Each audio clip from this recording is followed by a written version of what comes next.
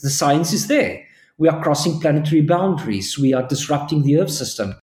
And of course, one cannot only expect of the law to be responsible for keeping us within the safe operating space of the planetary boundaries and to keep the Earth system intact and to protect its integrity and to ensure planetary justice and all of this. Law alone is not up to the task, and it's unfair to expect that law alone should be responsible for this. But law will play a decidedly important role in doing this, along with other social regulatory interventions such as politics, economics, religion, literature, ethics, the whole collection of social and normative interventions that shape human behavior.